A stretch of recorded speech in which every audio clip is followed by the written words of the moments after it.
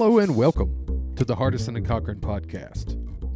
On today's episode, North Carolina workers' comp lawyer Ben Cochran is going to answer the question, does my employer have to hold my job while I'm out on workers' comp?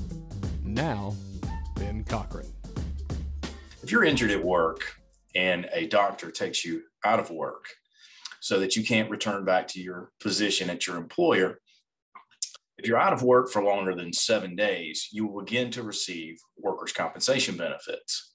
There's a grace period for the first 7 days, unless you're out of work for 21 days, and then you will receive that compensation for that first 7-day grace period. During that period of time, depending on the size of your employer, your position may or may not be held by your employer. If your employer is large enough to where they are required to follow FMLA, then your position must be held for 12 weeks if you appropriately fill out the paperwork.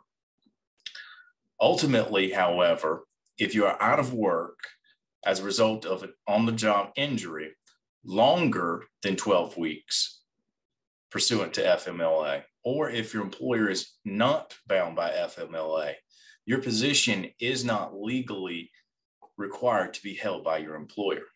That's a common misconception that people often think, well, I was injured on the job, my employer can't let me go. Unfortunately, that's just not the case. Listening to this podcast does not create an attorney-client relationship between you and Hardison and Cochran attorneys at law. Hardison and Cochran does not accept new clients without first obtaining a signed agreement. The information shared in this podcast is for information purposes and should not be intended or taken as legal advice as to yours or anyone else's legal matter.